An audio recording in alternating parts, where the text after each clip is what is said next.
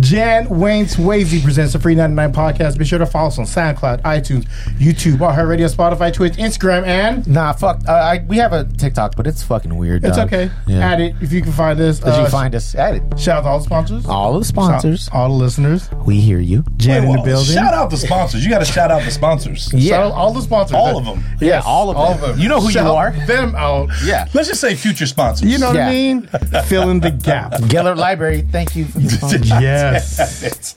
Jan Jolly in the Bees. building. Hooray, malaking katawan. Hey. Oh, shit, he's JD speaking Fresh in the Star building. What's up, all the FREE99ers out there? Hey. FREE99. Cool Mo B in the building.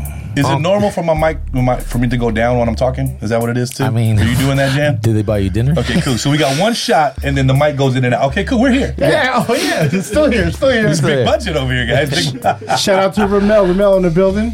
Uncle's ice grilling me. Oh, you not feeling me? Fine. Cost you nothing. Pay me no mind. Look, I'm on my grind, cousin. Ain't no time for fronting. Sensitive thugs, y'all all need hugs. Is that like the intro to the show? Kinda. That's what's up. It's my thing. I'm the good homie Gus, It's my customer thing. service on episode 197. Ooh. 197 of the FREE99 podcast. Justin's gonna shout out to the sponsor. Dos Caras Tequila, man. Shout out Dos Caras, man. And they one of my sponsors for the Western Conference podcast. Dos Caras Tequila. And Does everything sound like a commercial with you? That's just my voice. yeah. All right. As Justin's pouring out, Ramel, please introduce whose presence is very much felt in the first 10 seconds of the podcast. Please introduce All right. my brother here. Friends aired from 1994 to 2004. That's 10 years. Damn. Seinfeld, 1989 to 1998. That's 9 years. If white comedy series is not your thing, Fresh Prince of Bel-Air, 1990 to 1996. That's still white comedy, but go ahead. 6 years, right? The Cosby Show, 1984 to 1992. It's 8 years. Bill Cosby. Our guest tonight has been at it consistently Come on. from the early 2000s to 2023 right now. There he is. 20 plus years. There he is. We're talking Simpsons numbers. Man. He was made for this. Ask his family. Shit. Ask him. He was named after his uncle, who was an entertainer from the islands. R.I.P. OG Cisco. Man. From motivational speaker to curating music, hosting the Western Conference podcast. There it is. This man creates the vibe worldwide. From New Zealand to the Bay Area to cruising the fucking seas on the Jamrock cruise. Now repping the Bay to the fullest all around Las Vegas. Man. Sheesh. Ask yourself, about me. how Motherfucker. how can this man continue to do this for 20 plus years? Authenticity. To put quite simply, there is no persona to uphold. Man. No faking the funk. No mask to wear in public. Fuck numbers or views or likes. He knows who he is and what he presents. And that is the true island vibe. Shit. It is my goddamn pleasure, Please. on behalf of the FREE99 podcast, Come on, Ramel. to present a big body Cisco. Cheers to that. Cisco. Shit. Shout out to Big Body Cisco on the episode 197 of FREE99 podcast. Cisco. Is Thank that, you. I feel like Thank that's what it's going to sound like when I'm in my casket. Like that's going to be the eulogy. I mean, god damn. I mean, I'm gonna need royalties though. Because I'd be in my casket and be like, hey, you talking about me? I'm back. Here I am. I'm back. We here at the FREE99 podcast like to give flowers to those while they can smell them. Yes, absolutely. We here. Thank you for having me. Thank you for having me. And, you know, it's easy to see now the footprint that you kind of created for yourself because you put in a lot of work. What people Man. don't see is, you know, I'm talking about F&A days. Yeah. I'm talking about blush days. Absolutely. People don't know the footwork you had to do. A lot of, like, if you were at a party in the 2000s and Cisco was there and there wasn't an lying. MC, he'd walk up to the DJ booth Straight and be to him. like, hey, let me get a mic. I'm your hype man tonight. Yeah. Yeah, he's like he's on the headphones. Off top. Wouldn't even know the DJ's name half the time. All the time, actually. But he created that, and he created that lane for him. So a lot of free hours in. Yeah. A lot of free hours. A lot of free hours in. 10,000 hours. Everything that you're seeing now is not just because he moved to Vegas and got popping. No. There was a lane that he was creating for himself during all this happening. So it was very important. Like every time you touch down, I was like, "Hey, are you in town? Let's connect." Like absolutely. I've been wanting to have this moment with you for so long because seeing the growth for you, like, it's been intense. Like I remember, I think one of your first like DJing gigs was at, correct me if I'm wrong, Walnut Creek True. Yes, man, the nut. We called it the nut. Walnut Creek True, right next to the 7-Eleven. Yes. I remember, I'm all about the nut for sure. like because in tandem it was that was a Black Friday sale? Or It was a sale or it was an anniversary or something, but true. But you gotta imagine they had. that was one of my first gigs. But I'm DJing with like Shortcut, My Emotion, and where it could be intimidating to some. I was like, look, I'm a music lover like them. I may not have the technicality like them, but I know my music sense is just right along with them. Absolutely, Vibe creator, man. And then because once you're amongst those giants, right? Yeah. And it is your legends, man. first DJ gig. Like, it's not like you came to the table. I remember being there and I was like, Cisco's doing this shit right now. Man, it was a vibe. That was a fresco. And I said it was because all I had to do was bring the vibe. Yeah. If I play the right music, it doesn't matter how I presented it because Short's going to cut it up. Yeah, My Emotion's going to do what he do. All That's the his DJs that were already legendary in their own right, they're looking at me like, what the fuck Cisco doing? You know what I mean? You're funny. And yeah, I mean, that's what, like, the charisma alone, because like you said, it comes from way back where, I mean, let's not get it twisted. Before the early Talk days, about there was a lot of fights I used to get into. Oh. Whether I was knocking somebody out. Shout or if out I to was- the mob. Shout out to the mob. Can I dive deep into my core memories?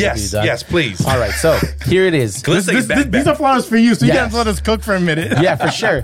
So here I am, Altaloma, husky, a little handsome. You know, I'm still learning. Little handsome. So we're talking the Altaloma story now. Altaloma story right now. Shit. All right. Hold on, and- as long as I don't get arrested for this. Barely. motherfucker. No, I think 5 it's years, 5 years. Yeah, no, right? no. It's Yeah, like we're what is good. it? Yeah. The Yeah, statute 5 of years. They were limitations. good. Yeah. So here it is, right? There happens to be some funk with the white rocker kids. Yeah. Right. And I went to school with his sister Salote. Amazing person. Shout out to Salote. Shout Shout out, out. little sis, man. Shout out Shout to out. you, little sis.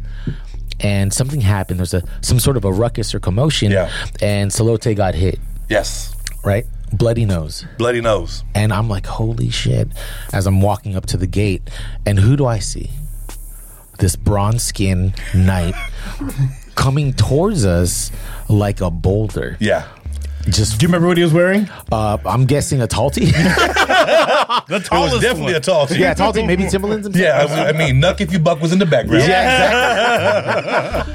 And then, he basically put it on these kids. And that was my first, that was like the legend of Cisco for me. Well, we'll give you some context for it Give it first. to 'em. So, if anybody has a little sister, she's the youngest of us. She's our younger sister. Like, she's the only female in our family. Wow. At this point. So, you got 4 brothers. So, she had called us and, she was like, oh, I'm getting into it. So, Probably first- paged you. Yeah, I think it was a page or something.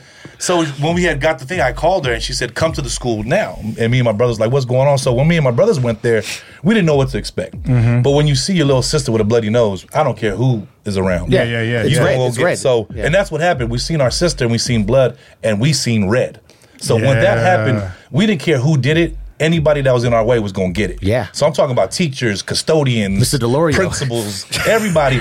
We stormed through that school in regards of protecting our sister. Absolutely. And it was like everybody was going to know by the time we left there, whether the police came or not. Well, the police did come, but we They were were sitting pretty there. fast. Yeah, you got- yeah. We were defending our sister. Yeah. And we went in there. We made sure we told our sister, and she just pointed in like a common area. Yeah. And everybody was like, "She pointed here." Opposite direction. I was like, oh, thank God. Yeah. So when my sister points, me and my brothers just went to straight wherever that area was at. Yeah. And just we had to do. And it was just big brother shit at It that was, point. and it was necessary. Yeah. It was also the first time there was a rugby team at Altaloma. Because The only time. The only time. We wanted to make a statement. We wanted to say, okay, if this does happen, if that ever happened again, they'll know that you can't fuck with my sister and not have repercussions. Yeah, for sure. I mean, I'm 40 now. I still remember that statement like every other day. Though. Oh, because the principal had us come back to the school and wanted us to apologize over the intercom. I said, yeah, we're not doing that. And that's when you're not gonna happen. You're like, you know what? My voice is pretty good for radio. Yeah, you know, like, hey, by the way, we're sorry. By the way, for tequila. beating up 7 kids, custodians, and teachers. But we had wrote a statement. And they had read our statement over the thing, but it was just in our Polynesian culture, it's all about you take care of each other. Whether it be your sister, whether it be your brothers. If one gets knocked down, everybody's gonna get knocked down at the repercussion. Yeah. So it was just at that point in time, we would drop anything for our sister. And with her husband now, like if you were dating our sister, it was a hard time to try to get on the brothers. So just in the Polynesian culture, it's like an internship, right? Yeah. Probationary period, people like to call it. Yeah, a lot of push-up contests. Yeah, so it's like that whole situation went down, and of course it's like a tall tale. So it's like it's almost folklore at this point. I think he came in on a horse. Yeah. So I came and I had my staff and then I put it into the ground, but it was just more of defending the honor of our sister, of seeing some blood from my sister. Somebody gonna get it. Absolutely, and apparently everybody got it. Everyone can relate with that, but also that's a great transition to the Polynesian culture. Right? Yes. Protect the tribe. Absolutely. At all times. Everybody eats. Yeah. You live by that. Let me just want to touch on that real quick as far as like the Polynesian culture. A great friend of mine, Tapeti Paini. Yeah.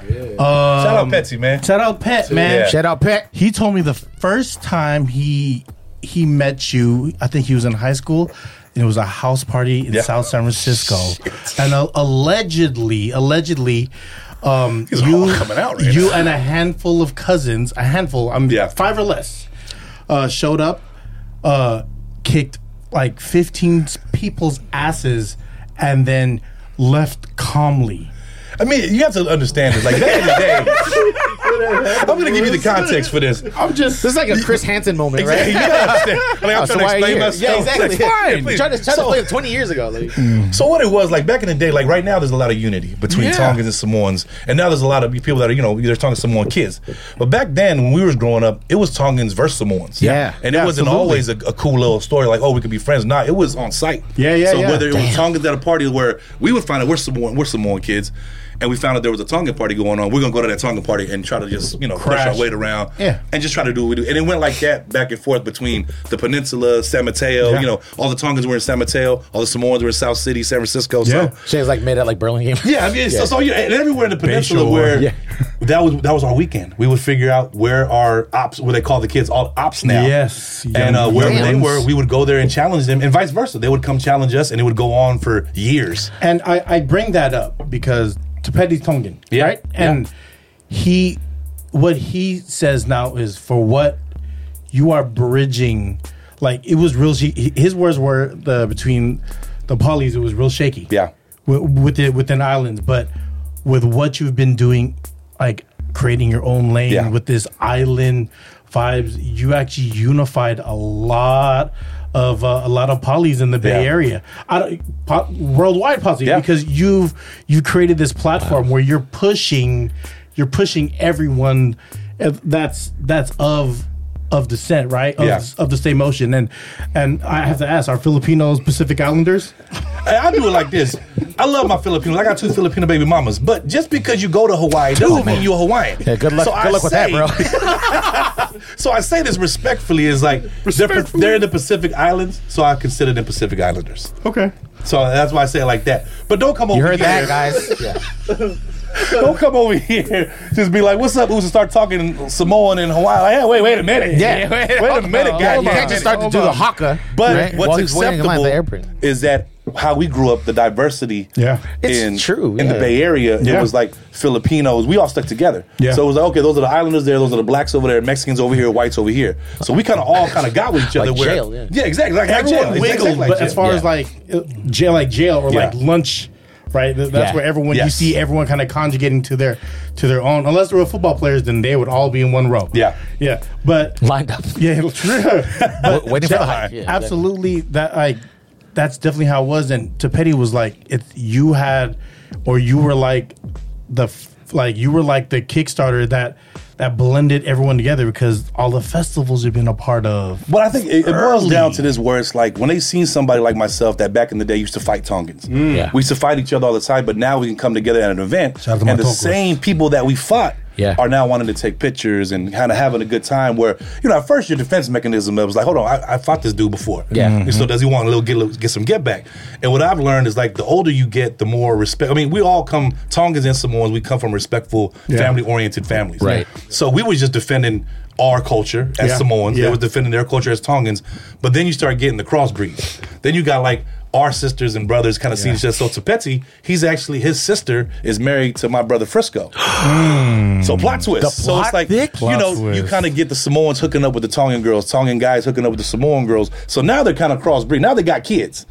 So once they start having kids, now they're starting to come up, and now their kid is Tongan and Samoan. So now you got to kind of teach them both sides of the culture, where it's Tongan here for the father or the mother, or it's Samoan here. Right. But you're still in this big circle of being the culture of being Polynesian. And I think what I kind of learned going up through the years where, it was like as bad as Bloods and Crips. Yeah, That's how bad it was. I Did you, remember. like, doing so, right? Approaching these kind of like fights and everything, you knew why you were fighting. Well, we fought because we thought it was cool to defend the Samoan honor, right? We're Samoan. Did you we're know, gonna go fight the Tongans. Did you know like the history behind like the conflict? And No, everything? because we had our own stories. Like we always say, "Hey, mom, why do we hate Tongans or vice versa?" Yeah. Then they would have the big old folklore trail. Many Oh, moons, we were slaves to them or vice versa. Right. Well, we just kind of made our own assumption. Yeah, you're like, okay, cool. whatever. They said fuck y'all, so we're saying fuck them. Yeah. So, but it just kind of East Side Story, right? Yeah. West Side Story. Right.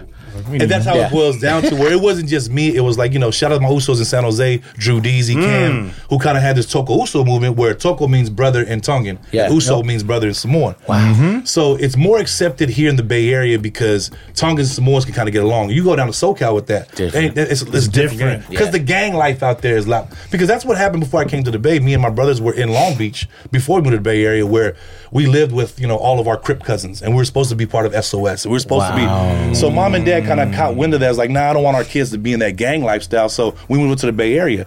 And we seen the diversity out here where it was like, okay, we can kind of get along with the Tongans. If we, because then you start playing football, then you have Tongan teammates. Yeah. Everyone's kind of playing together. It's like, okay, this is a brotherhood when you're on a football team. Yes, sir. So now we kind of got to put each other's differences aside where it's kind of say, okay, we can play together, but it's crazy because once you play a sport and you kind of put that into what real life is where, shit, we move better together. Yeah, you know absolutely. what I mean? Yeah. And I think growing up and seeing the kids that, we were sneaking behind, going with the Tongan girl, the Tongan guys.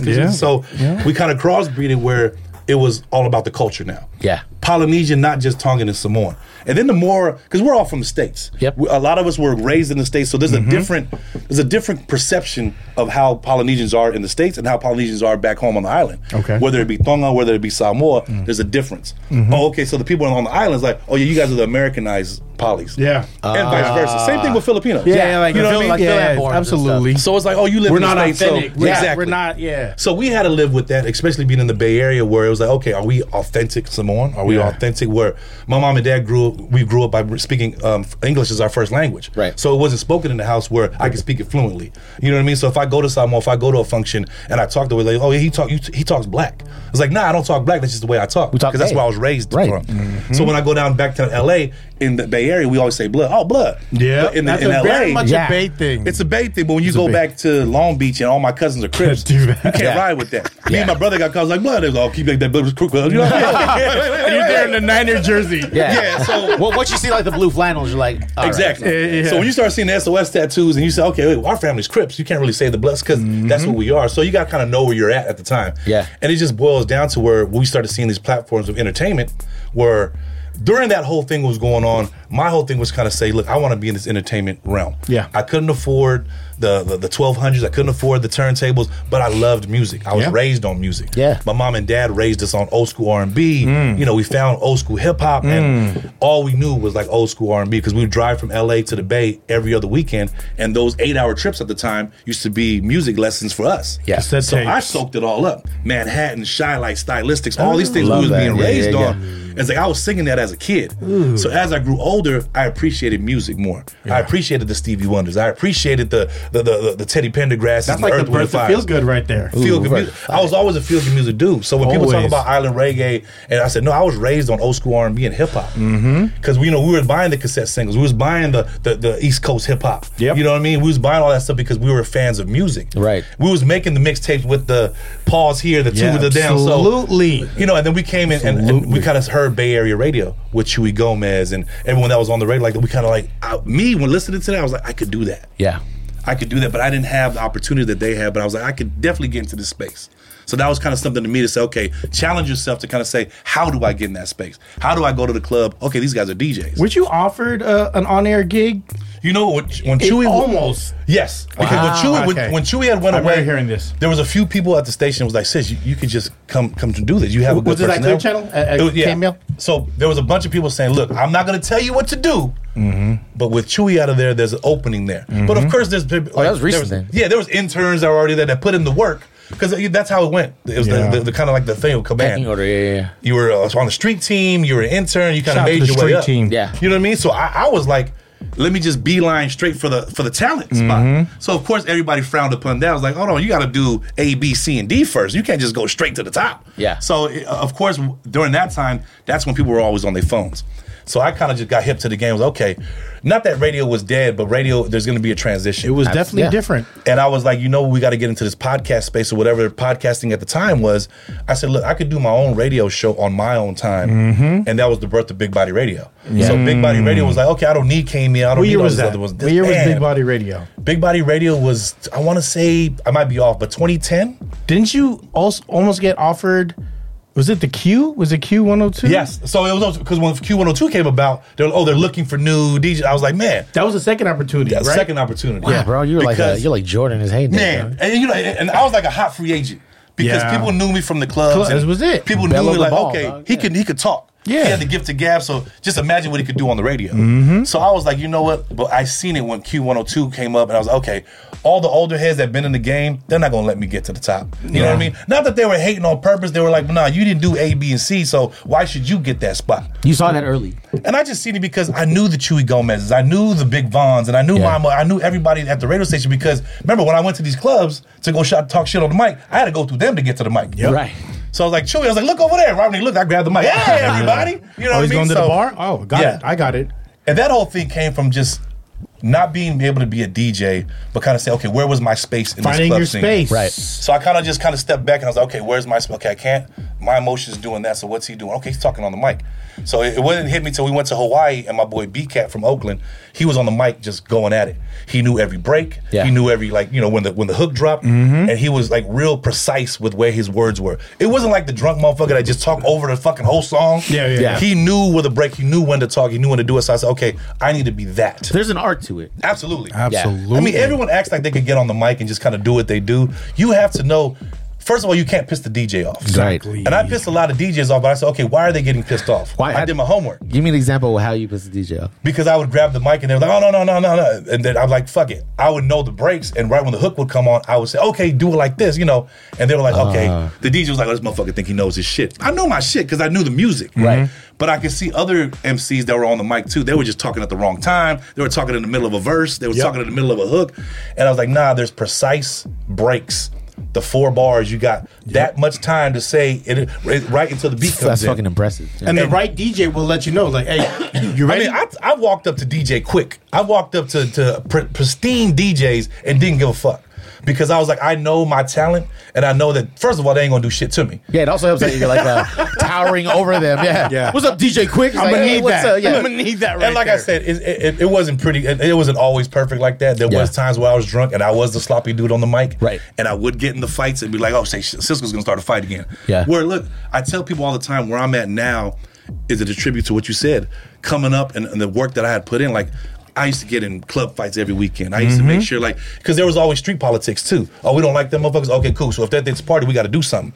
Or if you didn't do something, something had to be done. Heard about it a couple times at the line at FNA in Burlingame. Yeah, F Burlingame, Blush. It's Burlingame, dog. It's a different time, y'all. And that's when it was like, thank God social media wasn't around then. Absolutely. Oh my God. It was barely Friendster. It was barely MySpace. Yeah. nothing live. You'd be like the first radio host from prison, dog. Yeah, I was like, well, we're here live from Cell Block 4. They just served us cardboard. Yeah. Sounds very steak today. Yeah. I think that's the thing, though, right? It's like all of these kind of bumps, right? They've kind of created you to who you are. With the whole island vibe thing. Yeah. Was that your purpose to No. It just kind of came with the territory. So, and I'll be honest with everybody. That island vibes and island reggae wasn't my choice. I have a question. It chose you. I have a question for you. Yeah. Do you really like island? Like, if you were to rank your genres of music, where would island reggae be? Towards the bottom. Me too. I mean, and it's not no disrespect to anybody. He's but a little taller, but we're the same. But I love it, everyone. but now I love it. You know what I mean? Because it had to grow on me. Because I still do not.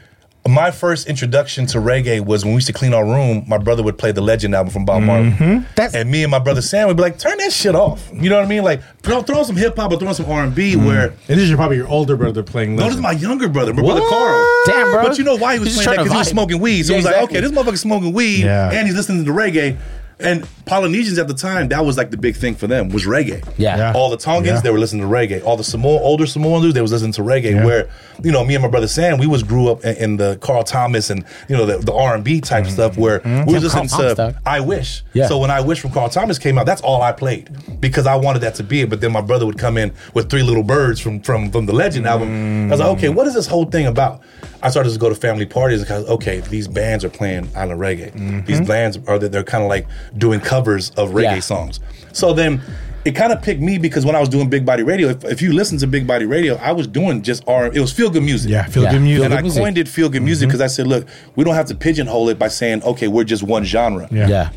And look, I don't say we're like the creators of feel good music, but I like to say we were the early innovators of feel good music because I said if we say feel good music, it's any music that makes you feel good. Absolutely. So when we did that, I could play R&B, I could play some reggae, I could play some hip hop. It didn't matter what I played; it was feel good music. Yep. And it was anything that made you feel good. Yourself. So that's why I was like, look, let's not pigeonhole ourselves by saying we're a Polynesian station. What happened in the whole thing of that whole crossover was people knew I was Samoan. Yeah. They seen I had my own show. Right. That was a Samoan show. So it kind of came with the territory, right? Yeah. It's like you were kind of like pinned with that responsibility. They were like, dude, he's Samoan. The host is Samoan. Oh, so this is a Samoan. This is for the Samoans. Yeah. This is for the Polys. And then I was like, nah, not really, because I'm playing Miguel and I'm playing hip hop. Yeah. When I started learning about the island reggae artists, I said, okay, look, let me kind of flip it. These island reggae artists that are like J Boog at the time, Fiji. I said, let me play their music Shout out to yours. along with the mainstream music. Yeah. So I said, because to show our demographic, like you can be an artist and still sound and mix right in with these mainstream artists. So I was doing at the time, I was mixing J Boog with Miguel, and it was seamless.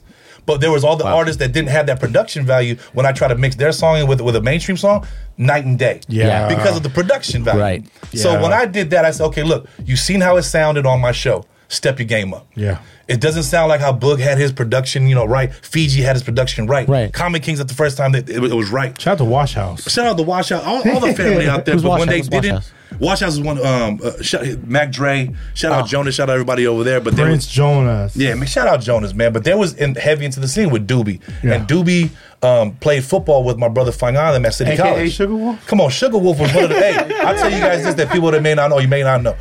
Sugar Wolf could have been one of the best running backs in NFL. And that's Mac Dre's favorite rapper. Man, that's Mac Dre's favorite rapper. And I'm Dre's talking favorite about- rapper. There's a song that my brother Fangad did on the Eyes on the Prize thing. Shout out and to it was Eyes with on the Sugar Prize. I still Wolf. have that CD. It was Sugar Wolf. Shout out Rodney, rest in peace to Rodney. But that just started showing our whole thing was saying, look, Polynesians could be in this mainstream game with the blacks, with the Mexicans and everybody. So if you go to Northern Ghetto Boys, they had this mixtape. We're like the only Samoan group that was on that. And it was called MOH 48. It was called Hardest Hitters. Go check it out. Northern Cali. You did that too. And MOH was at Jefferson. And 48 was at South City, where me and my brothers were at. So we kind of came together because we were all family. Yeah. Shout out my brother Frisco. Shout out Ern. Shout out Silas. We kind of said, you guys are at Jefferson. We over here. And then my older cousins, they were at Westmore, the Lafittes. Yeah. So the Lafittes were over there, and they're the one that introduced us to hip hop. So Mike Lafiti, my cousin Will Lafiti, rest in peace to both of them. Shout out. We were at their house. They were babysitting us, and they threw on Brass Monkey from Beastie Boys. Wow. And I'm a music fan. I'm like, wait, what's that? Yeah. You hear that, man? Yeah. And I was like, It's not wow. your daddy's music, right? It's So not your parents' they music. introduced us, and ever since then, I fell in love with hip hop. Yeah. And then I was like, okay, I'm gonna be a hip hop kid. I'm gonna be an R&B kid. Never did I ever think I was gonna be an island reggae dude. You know what I mean? It just so happened I got pigeonholed because I'm Samoan, that I happened to be in this space that's a Polynesian show. Also, you're good at it. But then that also means that you're good at everything.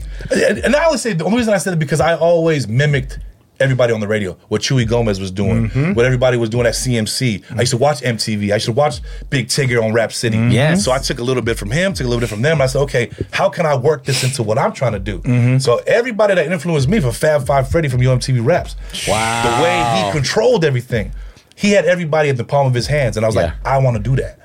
And I just said, okay, how do I do that? And he was like, he was real precise with his words. Yeah. Yep. And he knew how to pronounce the words. He wasn't saying it all stupid. So when they look at a Samoan dude, they're thinking 5 shit's gonna come out of my mouth. He's not gonna know how to pronounce these rappers. He's not gonna know how to pronounce these songs. And I did it, and I made sure, look, the clearer you talk, the more pristine and the more aggressive you are with the words, people are gonna listen. Yeah. So that's what kind of worked out for me, that when I got on the mic at the clubs, I'd do the same thing. Because now I'm in front of an audience. Yep. Every time I got in front of a mic, I'm in front of an audience. Whether it's 5 people or 5,000 people, I got to perform the same time every time. Yeah. So that's what kind of be the secret to my success. I mean, I've been staring at you for like the last 20 minutes, so you do like command kind of like that attention, man. I remember holidays when you were still here in the Bay, when Big Body Radio was in its early stages. Yeah. You do a sock drive. Yeah. I remember being in ceremony and you doing all this live. Yeah. Live Wow. at I would set up the live Ceremony Mall. in the food court, Yeah. people in the food court at Ceremony Mall doing a sock giveaway. In front of which one? Oh, like in the, No, in he the was in seats? the Where the middle Dick's of that Sporting Goods is motherfucker. at. Where the Dick's Sporting I Goods is see. now. We did it right now, Yeah, right by the right food court. in that I was middle. like, damn, if you did it in front of Pana, that'd be Yeah. crazy, bro. But it was like the main quarter. Like if you Yeah. were in the food court Yeah. and you had to go to the bathroom, or you had to go to the rest of the mall, you were going to pass by Cisco.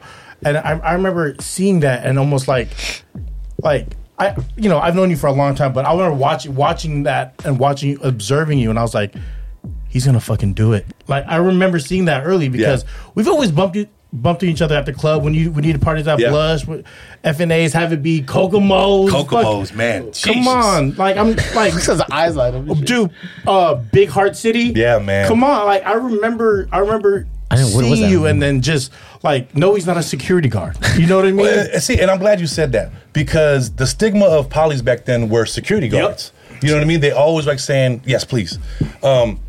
Football players are security guards. Yeah. Right. And my main thing was like, look, and love all my brothers that are doing security, love all my brothers that are doing their thing, however. Get your money. The stereotype to me was like, I don't want to be known as a security guard. Yeah. Did that push you further?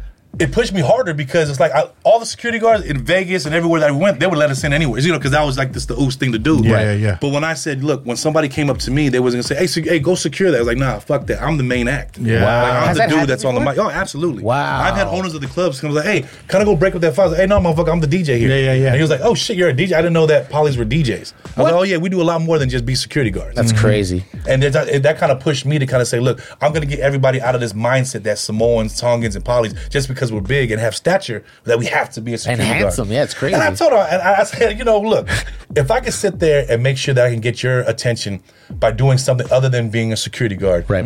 I got you. Yeah. And like the sock drive with you, that was something that I seen KML do. Okay, they did a toy drive. Okay, what can we do? Like I always mimicked after everybody. Everybody that was successful, But they you did a toy drive. made it your own. Yes. Yeah. Absolutely. Everyone borrows, right? Yeah.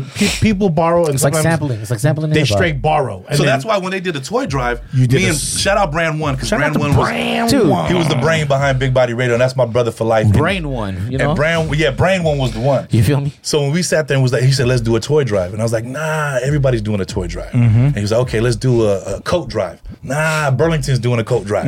So I said, we got to find something. And we kind of sat in the office at the time and we were looking up stuff. What do people have drives? I was like, dude, homeless people always have holy socks, right? You always go to look at this homeless dude. Like either they have one sock on or so I said, let's do a fucking sock drive. We did a sock drive for a couple of years and it was a successful sock drive. We had, places, we had boxes everywhere where people Blue would drop Saigon. off. Blue Saigon Wow. out there and everybody had it. Fresh Society, Fresh Apparel. You spread yourself out that Yeah. way because you would do recordings from these locations and it would be live. Like and Mind you, nobody knows who we are though. No. Yeah. They're like, they're not KML. They're not No. Wild 94.9. Yeah. Who the fuck are these dudes? Are they Radio. talk radio like KNBR or something? So even trying to get into the venues of Yeah. ceremony, they're like, wait, what station are you with? Oh, Big Body Radio. The way you had it was aggressive and try to make them seem like we was somebody. Yeah, Yeah, confidence, yeah, right? yeah. It's Hey, confidence. we're kind of this startup company and we just want Yeah. to do this thing. Nah, Big Body Radio, Big Body Cisco, how you doing? We want to do a sock drive here. We want to set do a live telecast, and they're like, "Oh shit, these motherfuckers somebody." Yeah, it's going to be a charity give back, so you can give back to the community. So, but it was all the way you presented it. Yes. Presentations. So Absolutely. if you come in, it's like, we want to do. We're just a startup, but nah, we came in like we was better than came in. We came like we was the #1 station, and we was an internet. So everyone used to always make fun. Oh, that's just that little internet show you do. Wow, and now look at them now, dog. And it's crazy because it forwards me to Romeo Reyes's his awards they used to have over there with all the DJs. So that was kind of like my I made it moment. Saki Lab, Romeo. Man, so when Romeo Reyes kind of had his entertainment, it was Nightlife Awards. Yeah, that's right. It was like best DJ, best radio host. So it's a trip if you go. I play the video all the time. You're the only one that came dressed for it too. No, I had my pimp coat on, and I was ready because I was in the same category as best radio host. Yeah. Big Vaughn, Yeah. Chewy Gomez, Shout out to Chewy. Nikki Blades. Like you had people that was all. Shout out to Nikki. Shout out Nikki. Hey Nick. But when everybody was there, even Jose Melendez, who presented the award, was like, Shout out to Jose. The winner of best radio host is. He goes, Big Body Cisco. Were you in pinstripes? Or was it? Shit. It was a voting system. Yeah, it was a voting system. So Yeah. what happened why that happened? It was no secret because you created your own lane organically, and your people support. Yes. Well, that's the thing, right? You have a foundation of support. Yeah. Who actually support. It's not a radio station where they'll tune in. Yeah. These people will follow you. And that was my hook line too, because I was like, look, I said, our support system is like no other. If I listen to KMU, I'm going to support, but from a distance. Yeah. If I say listen to something, if I say I'm going to support from a distance, like okay. But if you was with me, Yeah. you would support me like you was my cousin. Yeah. You would support me like I was like your brother. Yeah. So when I said, hey, look, I'm up against some of the legends in the game. Big Vaughn, these are my brothers. Chewy Gomez.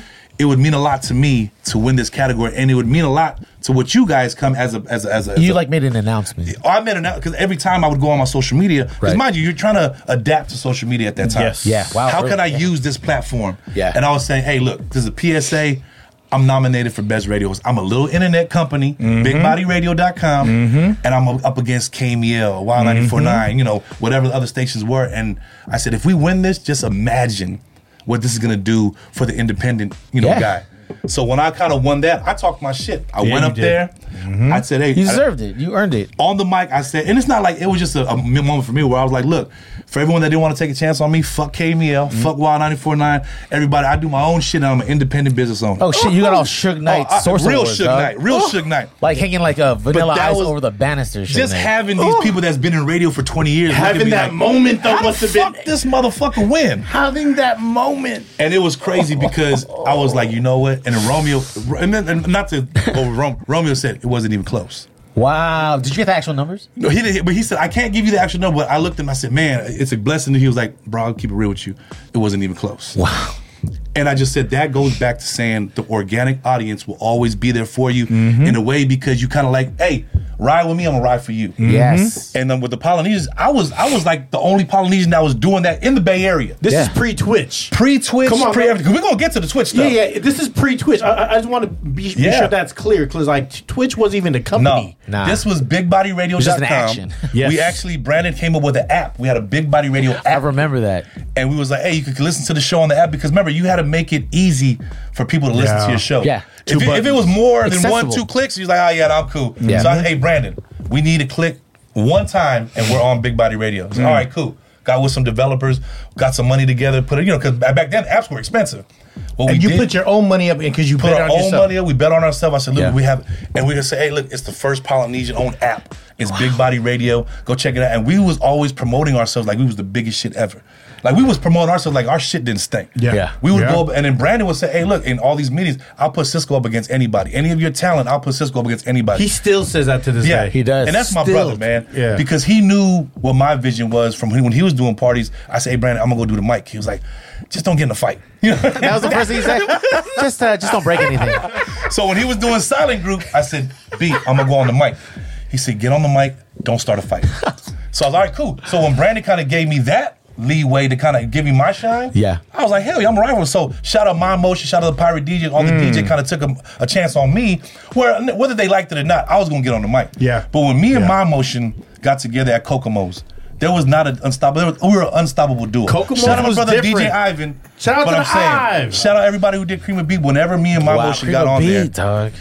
wasn't nobody fucking with me in my motion. And I can say that to this day. That combo alone was deadly. Kokomo. There was times where I'd be on the mic, go down, fight somebody, fight some Mexican dude in the crowd, get back, and get right back on the mic. I hate that you said they had to be Mexican. I remember having the mic, and it's on, and you kind of had it, and you went, ding, ding, ding. All right, let's get the party going. Exactly. All right, y'all. My emotion's like this. What the fuck just happened? I think everybody's like, what? I think he drops Big Man Scoop. They're dragging dude out by his leg. Shh. I don't get kicked out because I'm like, nah, we're going to get the party going. I was like, what happened to dude? Oh, Cisco hit him with the mic. I have to say, right? A lot of people are familiar with you because of that incident with Dog. Yes. Even when that happened at Gellert Park, you were all smiles. Shout out to the Renegades. Shout out to Renegades. Shout out man. to Renegades. The crazy thing is that a lot of people see that video, if you can catch it, because they took it down. Took it down. What they don't know is the aftermath. Like when they handcuffed you at the club.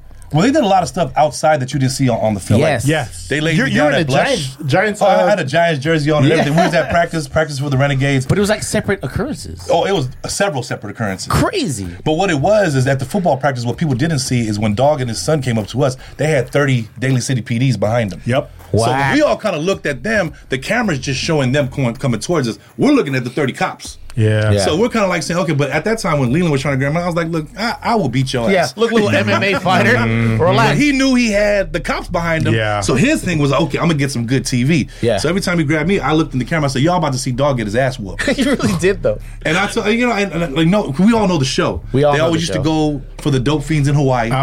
So we Yeah. had to let them know. My brother Frisco let them know in and out. Yes. So hey, this ain't Hawaii. This ain't Hawaii. This dog. ain't fucking Hawaii. respectfully. This ain't Hawaii. dog. These ain't the I dope love fiends in Hawaii. Yeah. You fucking with some real Bay Area cats out here. Yes, we will sir. fuck you up. Yeah. So that's why when they kind of took that, it was different occurrence. They came to Blush, held a shotgun to my head. What? Yeah, I Off the read ground, about that. Yeah. Had a shotgun to my head while they were looking for whoever they're looking for. Yeah. But then they also came to 24-hour fitness. Wow. When it was 24-hour Nautilus, we were on the basketball court. Nautilus. Laid me down mid-court at the court at Daly City. Damn. Guns drawn and everything. No cameras, though. Yeah, no cameras. So I kept standing there. I said, dude, I'm not the dude you guys are looking for. I'm 6'5". You're looking for a dude that's 5'11". You know what I mean? I just had to tell them every time. So once they got everything together and they finally caught who they caught, they were, after they had all that footage, they were trying to say, hey, we need you to sign a release. Fuck that. And I used to have all these voicemail messages from Beth, rest in peace, even though, rest in peace for your ass. But Dog was on my voicemail. And they would tell me, hey, we need you to sign this release because you're going to be a star. And I was like, nah, if you guys don't know anything about polys, we don't ever want to be in the public eye in a bad sense. Yes. Mm-hmm. So I was like, fuck that release. I'm not going to do none of that. So we thought we was over it. We're sitting at home one day, moms and pops in there, about to eat dinner. Series premiere. They showed. Dog the Bounty Hunter, 2-part series. It was like, oh, you about to see Dog get fucked up? I was like, that's me. My mom goes, what the We all looked and I said, hell no. So they showed the episode. It was like one of their biggest episodes ever. Also, it's a 2-part, man. Big Body is really big body. It body. was a series premiere. Yeah. Series It was premiere. like a Christmas special. Phone started ringing. Sis, was that you? We just seen you. So at that point, it's almost defamation because now I'm this dude, right? Yes. So when you're trying to build a brand, that's kind of hard to kind of like have that on your head. So, without getting everything in there, a lawyer kind of contacted me. He was like, hey, did you sign a release? I said, nah. So after I told him that, everything kind of took its course. Right. You won't see the episode again. Yeah. But just, we had to do what we had to do to make sure, like, we had to show TV, like, just because they have you filmed, you have to sign a release. Absolutely. So, when I see these dudes on Cops all the time, like, how the fuck they still on Cops? Yeah. And they didn't sign nothing. Because the dude's all just like... Exactly. All right, so when that had happened, the magnitude of the popularity that we had in trailer parks, that we had in Las Vegas with security guards. Yeah. I shit you not, I'll be in a supermarket to this day. You'll still get it. There'll be a white redneck lady, and she goes, hey, you from Dog the Bounty Hunter. Holy shit. And you should be like, hey, you're from King of the Hill, motherfucker. So it's crazy how that, but we flipped that to kind of say, okay, we have this momentum of being on this show. Yeah.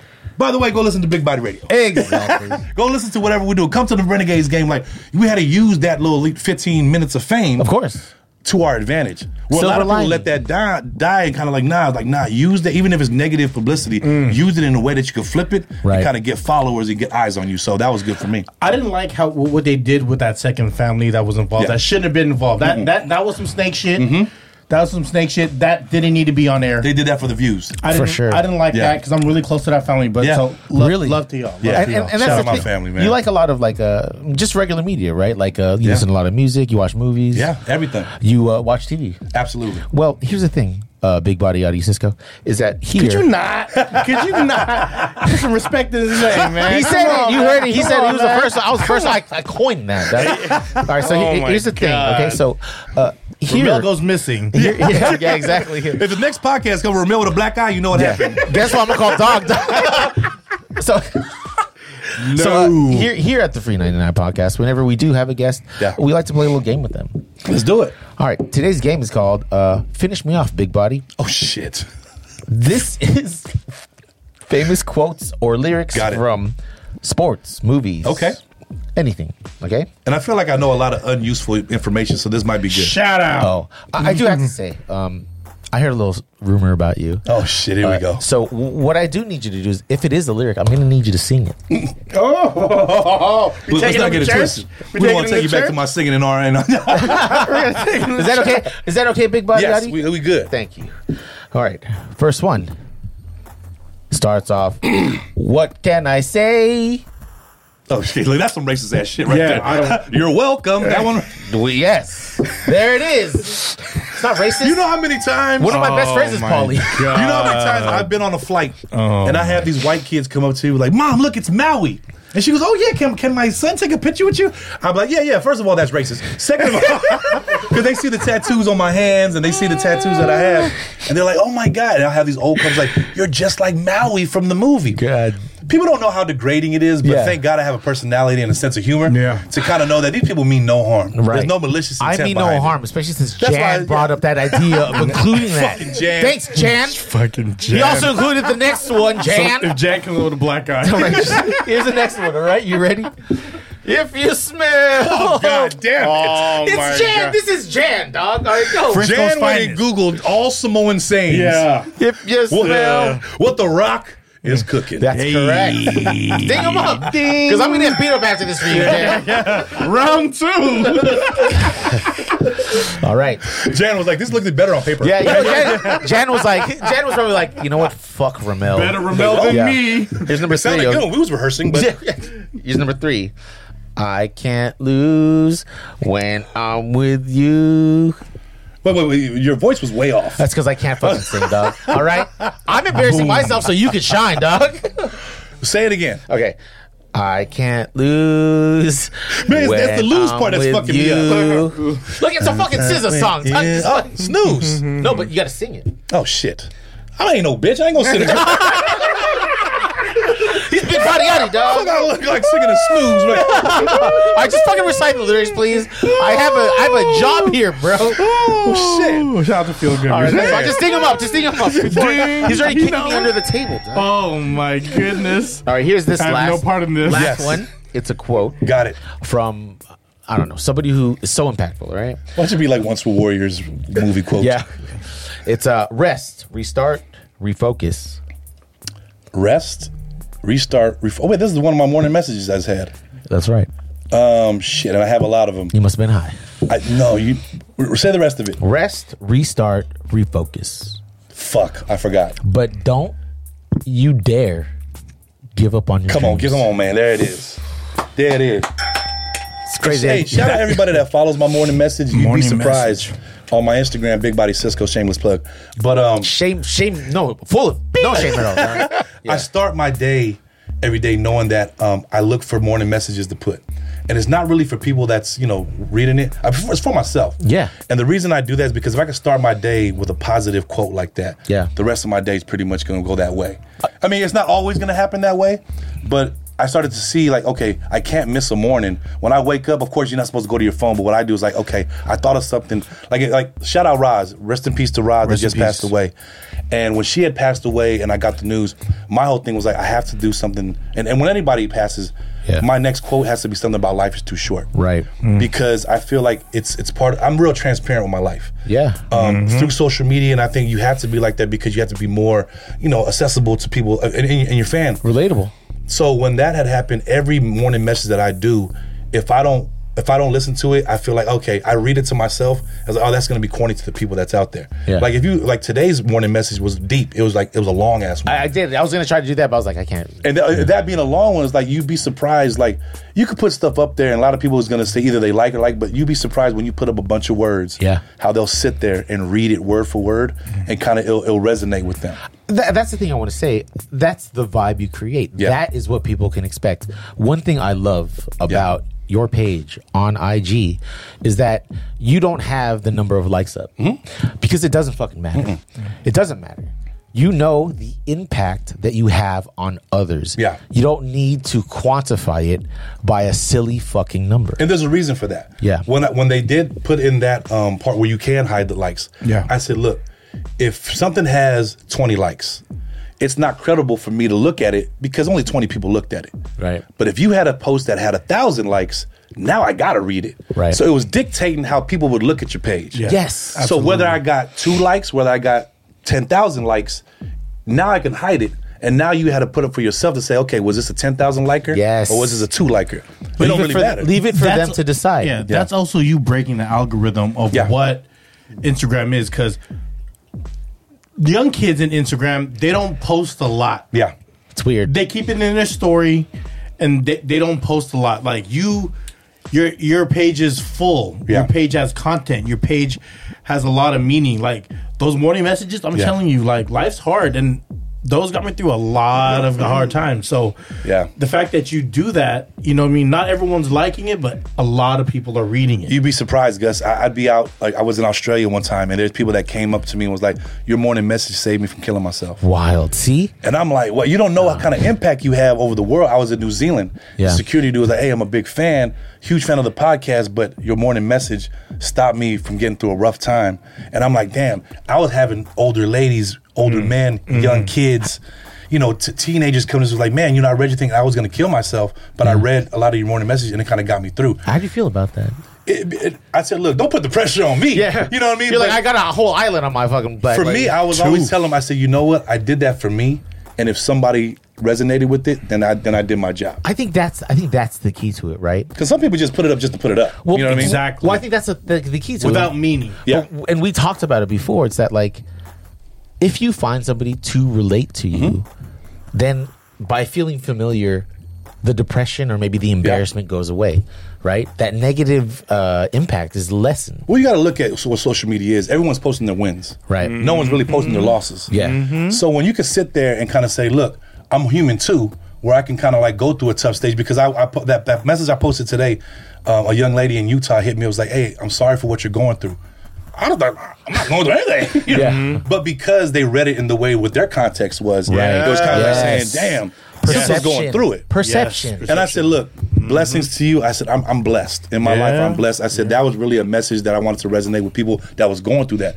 Me, unfortunately, may not be going through a lot of stuff that you're reading through that. You're probably not reading between the lines. Right.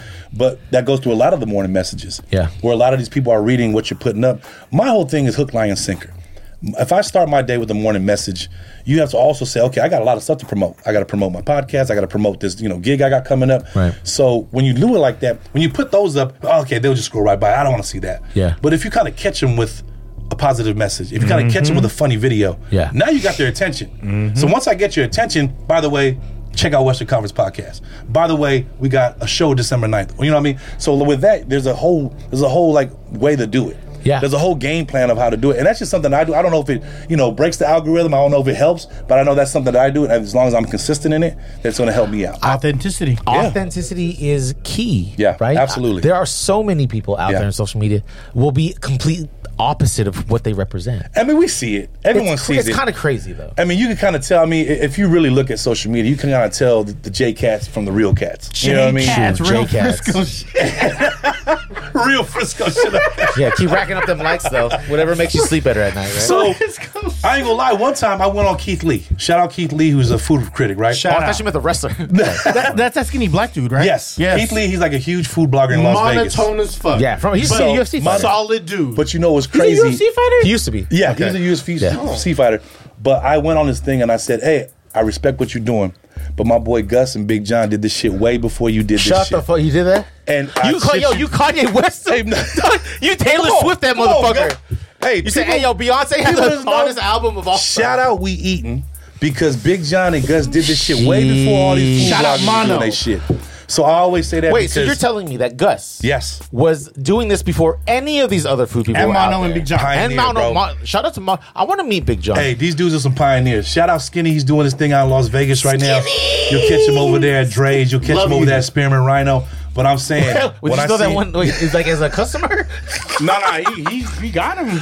But he Boogie got him. So, and it goes back to where need to when go I to Vegas, seen though. We Eatin', it was produced well. Yes, Mono. They went to all these different places and didn't ask for nothing. Right. These motherfuckers just wanted something to eat. You know what I mean? Yeah. So A when lot they of was doing their thing, places fed us really well. you see these We Eatin' episodes, and I trip because Keith Lee and all these people that are doing these food critic stuff now. What's it do? What it do? What it do? Whatever the fuck his name is. Grub with Mike. Shots fired. Pew pew. But I'm saying motherfuckers like that. They doing. I mean, look, to each his own. To each his own. But I'm saying, if you're gonna do that, pay homage to the motherfuckers you seen, which I'm doing, and saying like I seen Gus and Big John and them do that shit. Yeah. Way before all these motherfuckers. Way before it was cool to do it. You know what I learned about Gus is Yeah. that he was the pioneer in that. Yeah, but the thing absolutely. Hands is that down. you cannot box him in. Yeah. No, absolutely. He's out here spreading his wang. Yes.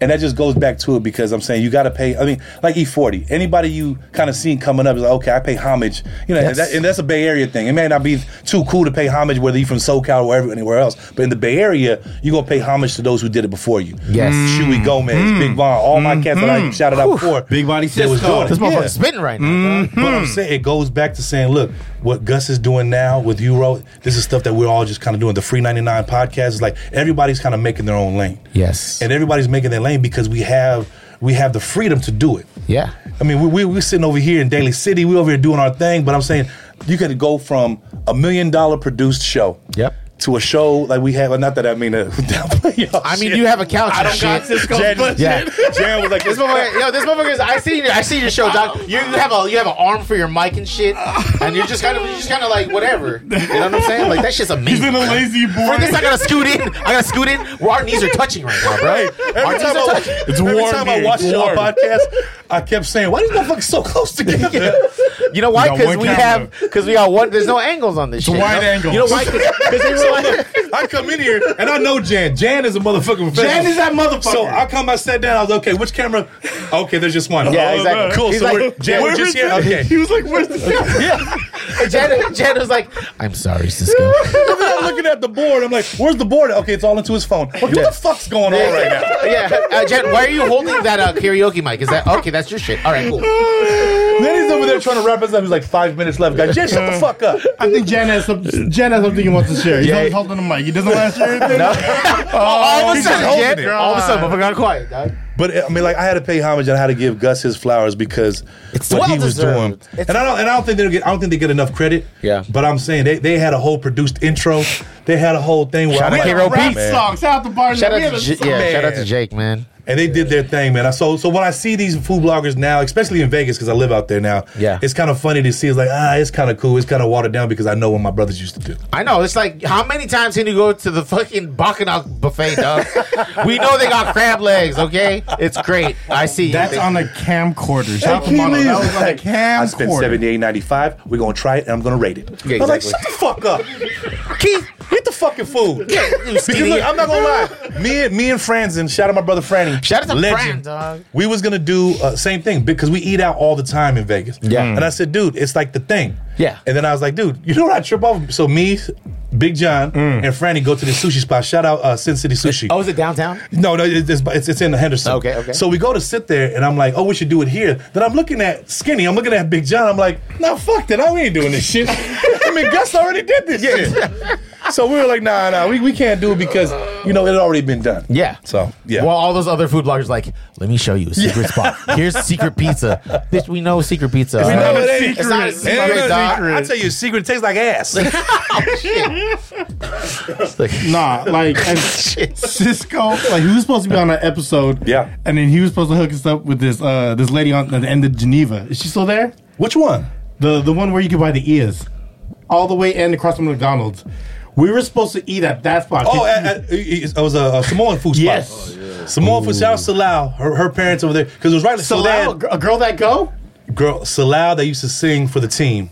And now she's doing big things in Atlanta. Shout out to Salau. She's a casting director out there. Shout out my sis Salau. But her family owns this Samoan food spot that's right behind Falos Church. But they used to have another one called Levy's Market. Levy's Market. So Levy's Market and Salau's food spot that they had, I was telling them, hey, you got to try the Samoan food. Right. And I said, but if you guys talk shit, it might get fucked up. Yeah, exactly. I think the thing was, I was like, he was like, hey, but you have to pay though. Yeah.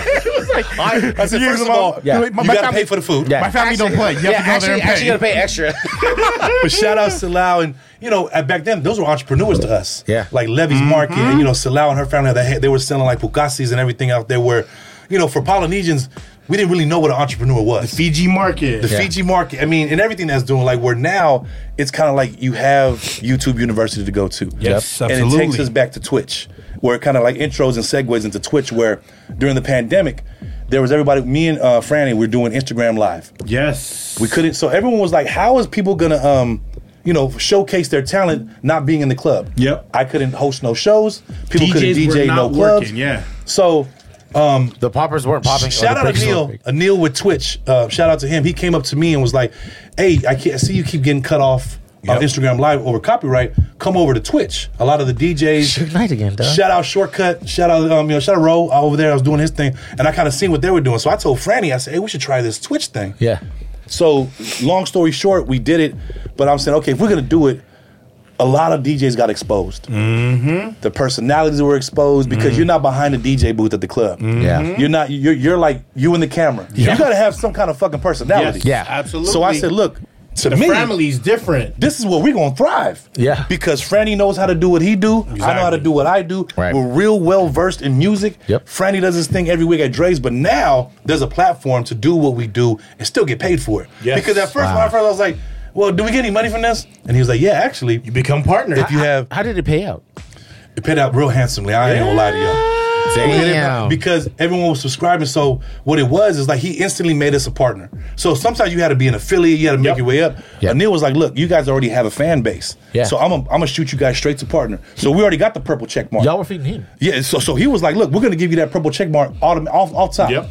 I was in my brother's garage in South City, and I was doing these shows, and I was like, okay, I'm in my brother's garage. How do I make this tight? I went straight to YouTube. Yeah. How do we do it? So green screen came up. Wow. How do I make my sound better? I knew what pieces to buy. I knew what mics to buy. So it was a whole production. Yeah. But remember, you're not going to do it.